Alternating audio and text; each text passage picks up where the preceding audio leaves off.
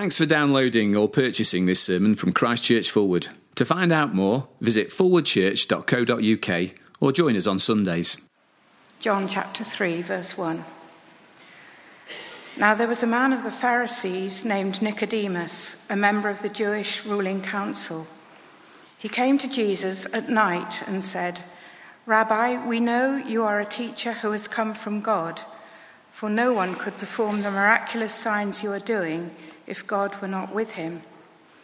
In reply, Jesus declared, "I tell you the truth, no one can see the kingdom of God unless he is born again."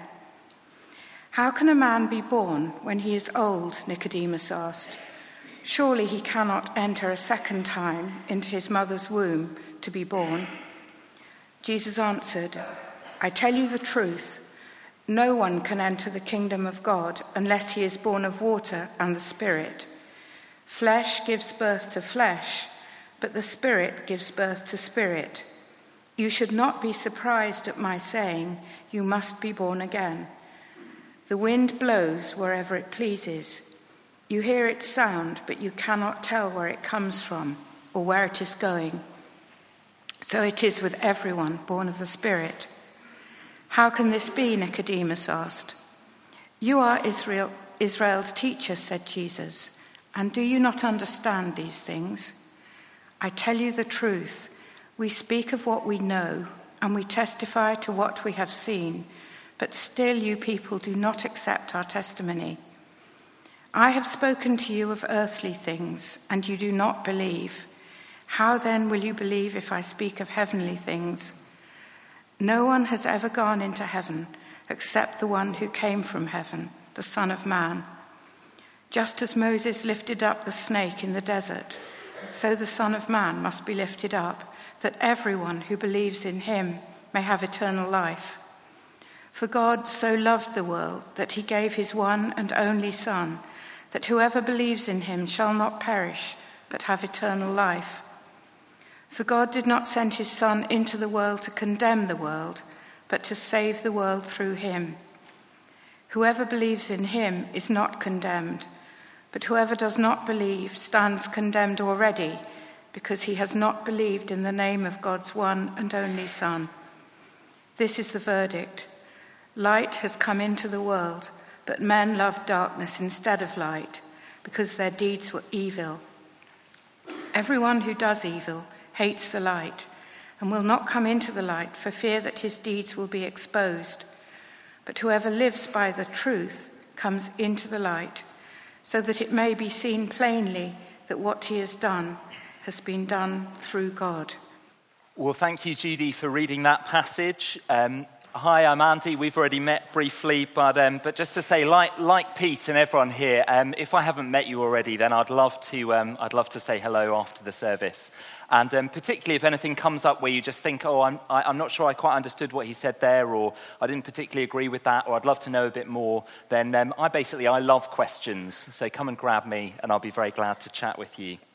If you'd like to keep either the service sheet in front of you with that passage or a Bible open at John 3, because we're going to look at that together for a few minutes. Pete's already prayed for us, so let me ask you a question. Have you ever played that game? If you could have your time again, what would you do differently? If you could have your time again, what would you do differently? Now, look, I know for some people that's a game that you'd pretty much never play, because actually you'd look back and say, well, to be honest, if I had my time again, I'd basically do things pretty much exactly how I've done them already. And, if you're sort of under 30, I'd imagine, you still feel like, I'm going to sort myself out. And so maybe that's you, maybe it's not. And there'll be others of us who just look back and think, if I could have my time again, if only, how I would do things differently. I was talking to someone this week who was saying, if I could have my life again, I would listen to my parents' advice more than I did. And there are some parents in the congregation who are laughing at that. It might be a big thing, middle of the night at 3 a.m. when you can't sleep, there's something you look back on and you just think, if only. It might be that it's just lots of small things in life. There's no one big thing, but you just think, if I could have my time again, I know there are all sorts of things I would do differently. The poet John Clare summed it up when he said, if life had a second edition, how I would correct the proofs. Well, now here's the thing that Jesus says in the passage from the Bible we're looking at this evening.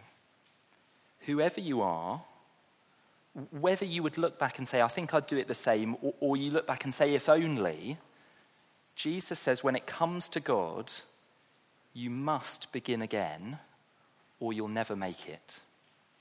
You must begin again or you'll never make it, says Jesus. So now, here's Nicodemus. Nicodemus would definitely be in the camp of people who says, no regrets, I would do it the same.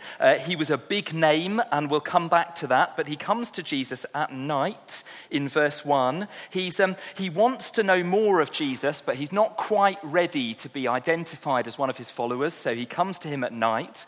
And just have a look at number 2, verse number 2 with me. He came to Jesus at night and said, Rabbi, we know you're a teacher who's come from God, for no one could perform the miraculous signs you're doing if God were not with him. See, here is a man, he doesn't want to throw his lot in with Jesus yet, but he's seen something of Jesus that's gripped him and made him want to ask more questions. You know, I find again and again that there's something in us, isn't there, in our minds, in our hearts, that asks, what's it all about in life? Where does God fit into things? And it might be that you're here this evening and you've seen something of Jesus and you'd say, I'm not quite ready to throw my lot in with him yet, but I've got questions. And let me say, if that's you, we love to have people with questions here at Fulwood Church. There's always a number of people here every Sunday who are just thinking things through, working out what they make of Jesus, just as Nicodemus is. And whoever you are, let me say, I hope that you didn't leave your brain with your coat at the door on the way in, because we want people thinking and asking the questions and engaged. And here is Nicodemus, and the topic of conversation is the kingdom of God. You can see that in Jesus' reply in number 3, verse 3, the kingdom of God they're talking about. And it sounds like a sort of far-off concept, but the kingdom of God is basically a first century way of talking about the world that we long for the world to be. You know, God had promised in the Old Testament part of the Bible that he was going to fix the broken world that we live in, that he would deal with trauma and tears and suffering and sickness, that he would deal with inequality and injustice, that he would deal with the things that just make us want to sort of sit there in a pile on the kitchen floor and weep. God promised that he would fix those things, and that's what people in the first century were talking about when they talked about the kingdom of God. And so here is Nicodemus. He is a good man, and he's asking about the kingdom of God, about the world we all want. And what Jesus says to him is pretty punchy. Just look at verse 3.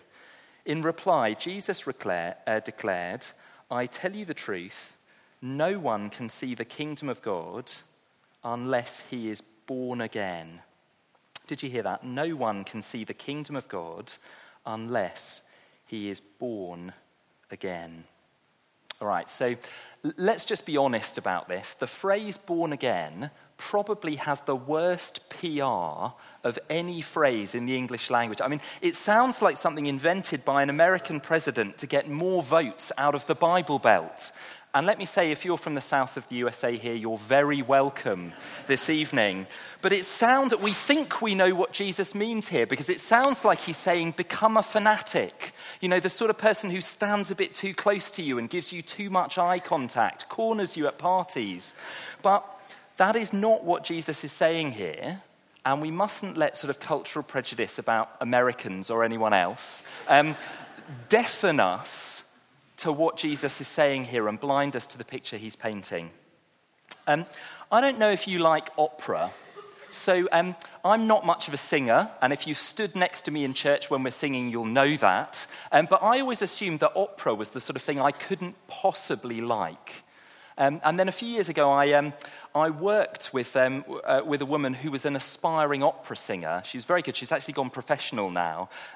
But she basically blew up all of my misconceptions about what opera was all about. I mean, for a start, I thought that to be a professional opera singer, you had to be built like a battleship.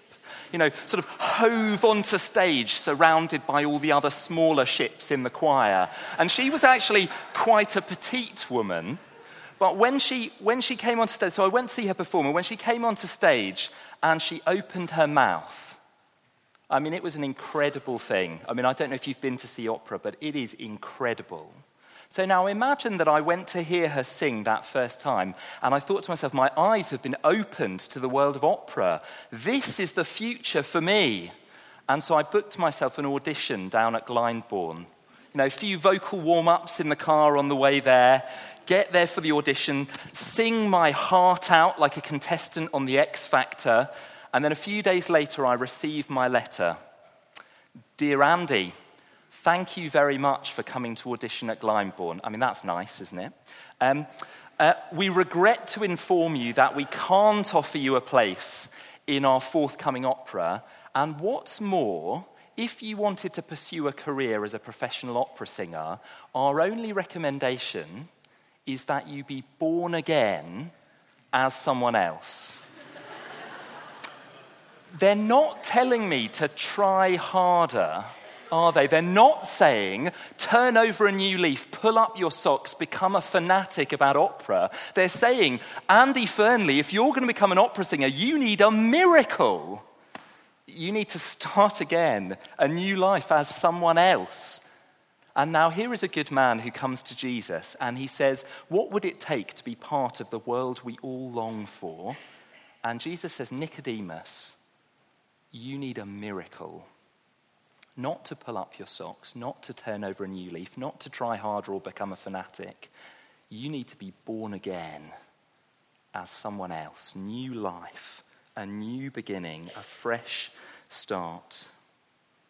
And let me tell you, that was something that made perfect sense to me when I first became a Christian. Only 16 years old, but already I was someone who was very much in the category of people who look back on life and say, if only, all too aware of the ways that I'd let myself down, let alone the God who made me. But for Nicodemus, these words would have been a real shock. Because you see, Nicodemus was a good man, a kind, an upright, a moral man. Just look at verse number 1 with me. Now there was a man of the Pharisees named Nicodemus. Notice that, he's a Pharisee. And yes, if you grew up in Sunday school, then you would know that the Pharisees are like the villains who come on stage and you're supposed to boo like a pantomime. But actually in the first century, the Pharisees were the good guys. The Pharisees were a moral and social reform movement. The Pharisees cared about education and poverty and public morality. They were a small number of people trying to do good in their society. And here is Nicodemus, a Pharisee, a good man, and more than that, verse 1, a member of the Jewish ruling council. So now don't think the local council who get your bins taken out. Think the equivalent of the House of Commons. He's a big name, he's got a big platform, and he's someone who's seeking to do good in society. And verse 10, Jesus calls him Israel's teacher. If Nicodemus had been doing a guest lecture down at the university, it would have been packed with people wanting to hear his wisdom. And Jesus says to this man, Nicodemus, you need a miracle, a fresh start. You need to be born again. I think before I became a Christian, I basically thought of the moral universe a bit like the Premier League. Now hear me out on this one. The best people would be sort of up at the top, sort of Mother Teresa, Nelson Mandela, people like that. And down at the bottom were basically the worst people, sort of Hitler, Stalin, people who worked for the Inland Revenue, that sort of, and I was sort of hoping that wherever the line is, I guess I would just sort of squeak over it. Now, here is Nicodemus, and he is in the moral Champions League. He is a good man, and if Jesus says to Nicodemus, that you must be born again, he must really mean it. Jesus says, Nicodemus, your social action, your performance, the good things you've done, your religious credentials, they're not enough. You need a miracle. And if a good man like Nicodemus needs a miracle, then so do we. And friends, so does the kind Buddhist, the gentle Hindu, the moral atheist, and the fine and upstanding Muslim that we know. If Nicodemus needs to be born again, then whatever our social or religious background, Jesus says, you must be born again. And I want to just pick up 3 questions about the conversation that follows that unpack why and how and what. So why is it that even Nicodemus, even we, must be born again? Why do we need a miracle? Well, notice in verse 4 that Nicodemus sees the implications of what Jesus is saying. How can a man be born when he's old, Nicodemus asked. Surely he cannot enter a second time into his mother's womb to be born. Now, Nicodemus sees it. You can't go back. There's no climbing back in and starting again from the beginning. Even if there are things I regret, Jesus, what you're talking about is impossible. You can't go back and start all over again. But Jesus' answer cuts right to the heart of the reason why he's saying this. Have a look down at verse 5. Jesus answered, I tell you the truth, no one can enter the kingdom of God unless he is born of water and the Spirit. Flesh gives birth to flesh, but the Spirit gives birth to spirit. You see, Jesus replies and says, look, Nicodemus, I'm not talking about physical biology. I'm talking about something God does by his Spirit, something spiritual that needs to happen. And that line, born again of water and the Spirit, is a sort of quote from the Old Testament part of the Bible where God promised that he would give people new life and wash their consciences clean. Now, quite often when I talk to people about Christianity, they think that it sort of involves being quite unreal somehow. You know, on the one hand, you need to try and be a good person, but on the other hand, you need to close your eyes to all of the hard things and broken things that happen in our world. A lot of people think about Christianity like that, but that couldn't be further from the truth if you read the Bible. If you don't believe me, keep coming along on these Sunday evenings. We're in the middle section of the book of Genesis at the moment, and it's pretty spicy stuff. It's gritty. I mean, it makes Netflix look like CBeebies. It is in your face about the reality of the brokenness of our world. See, the thing is that God knows us as we really are. So often in life, we go through life wearing masks, don't we? And I'm not saying that's a bad thing, because you can't be sort of, naked, as it were, with everyone. But, we meet someone new and we put on that mask of respectability, or we try and be funny or likable, and on goes the mask. And sometimes, I guess we can wonder, does anyone really know me? Well, here's what it says just before our passage began. Now, if you've got a Bible open, you'll find it in chapter 2, verse 24, but it's just immediately before what we read. Jesus would not entrust himself to them, that's the crowd, for he knew all men. He did not need man's testimony about man, because he knew what was in a man. Do you see what John is saying there? Jesus knows you as you really are.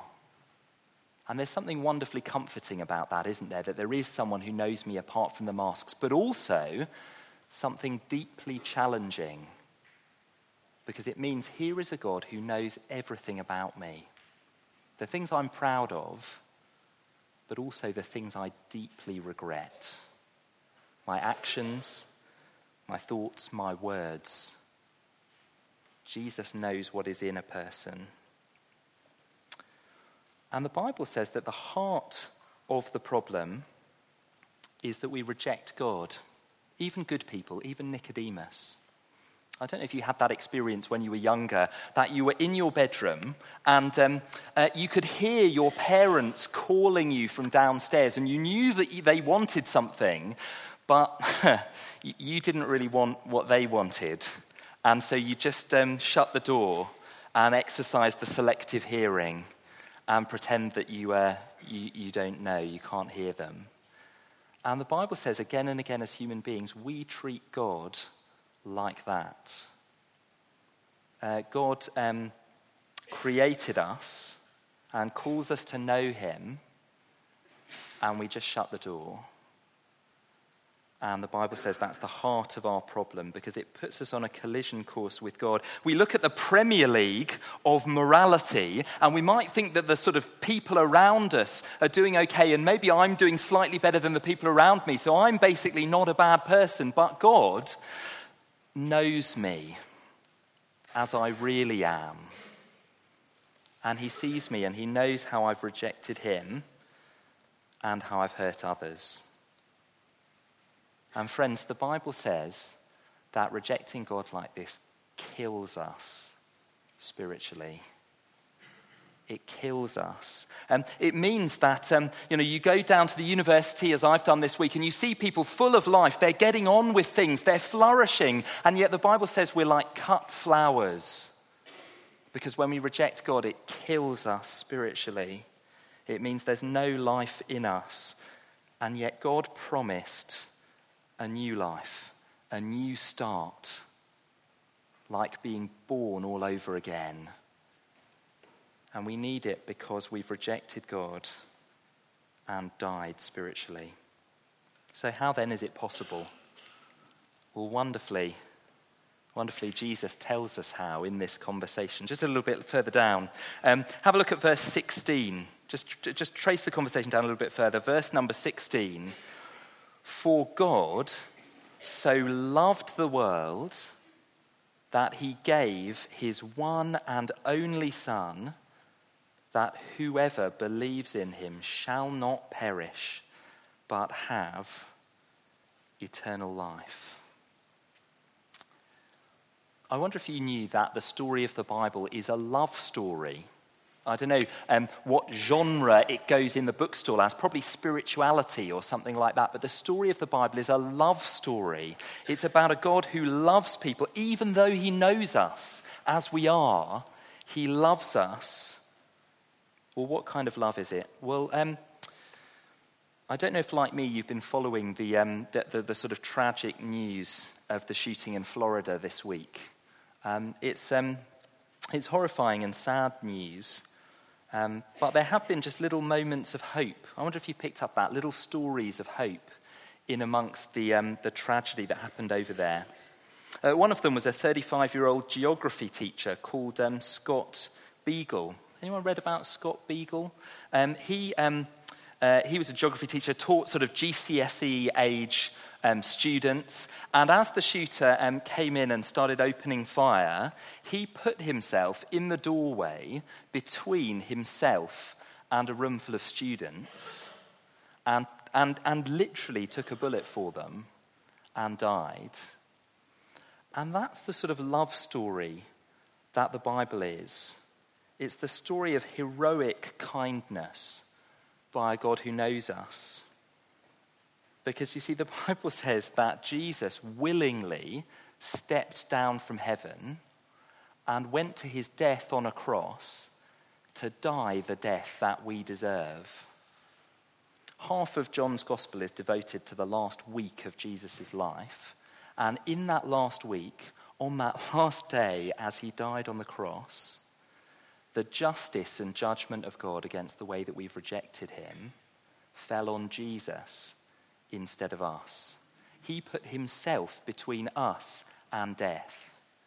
He took the record of everything wrong that we've done against God onto himself and paid the price at the cross.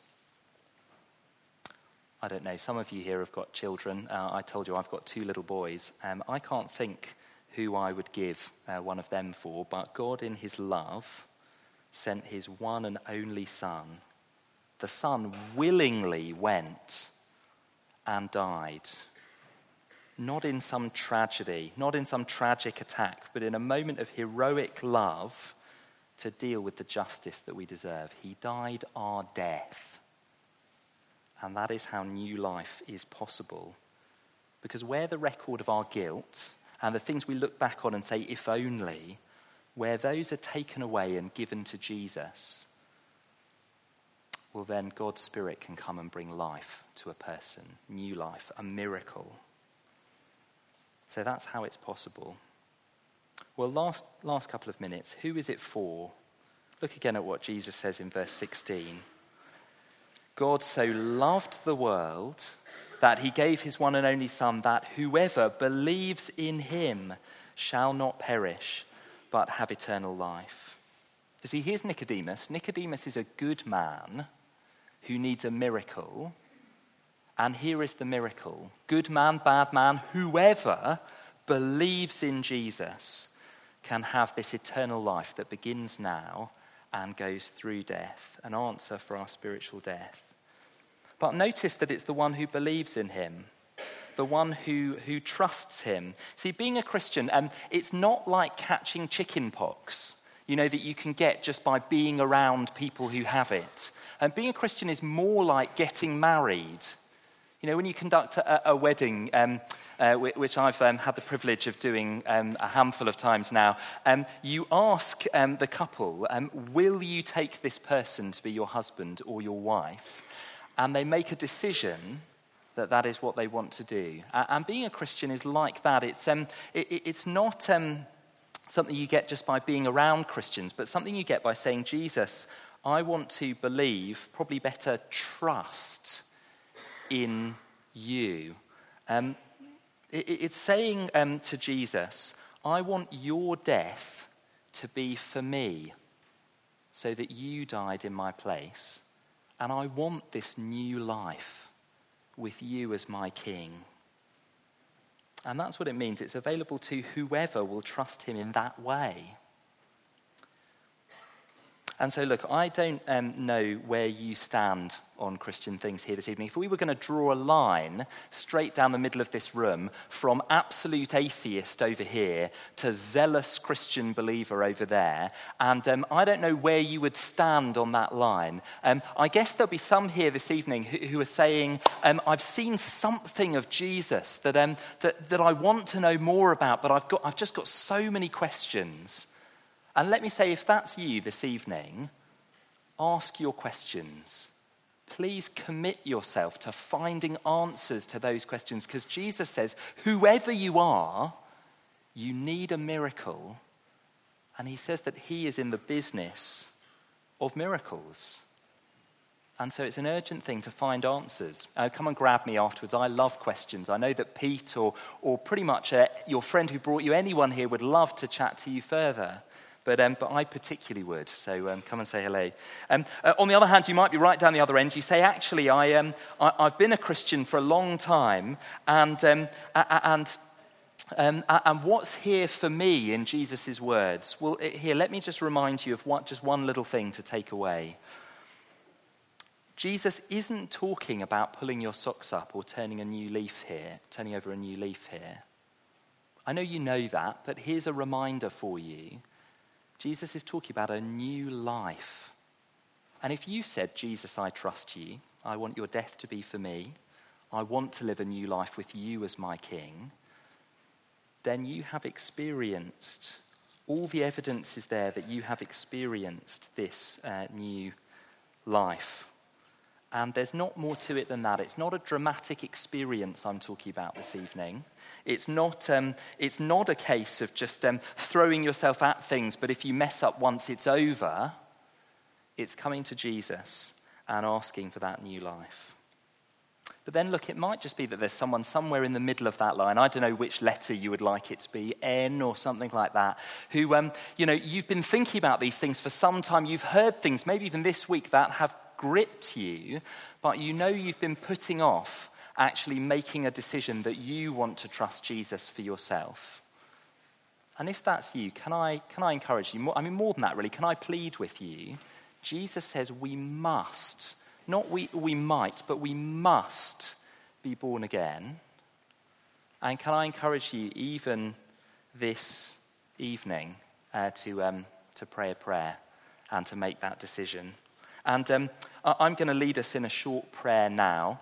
And it's very simple. All I'm going to pray, I want to warn you ahead of time so you know what I'm going to say. All I'm going to say is, Lord God, I would like Jesus' death to be for me, and I want new life with him as my king. Amen. And if you agree with that, you can say amen too. Now, I'm just going to lead us in that prayer now.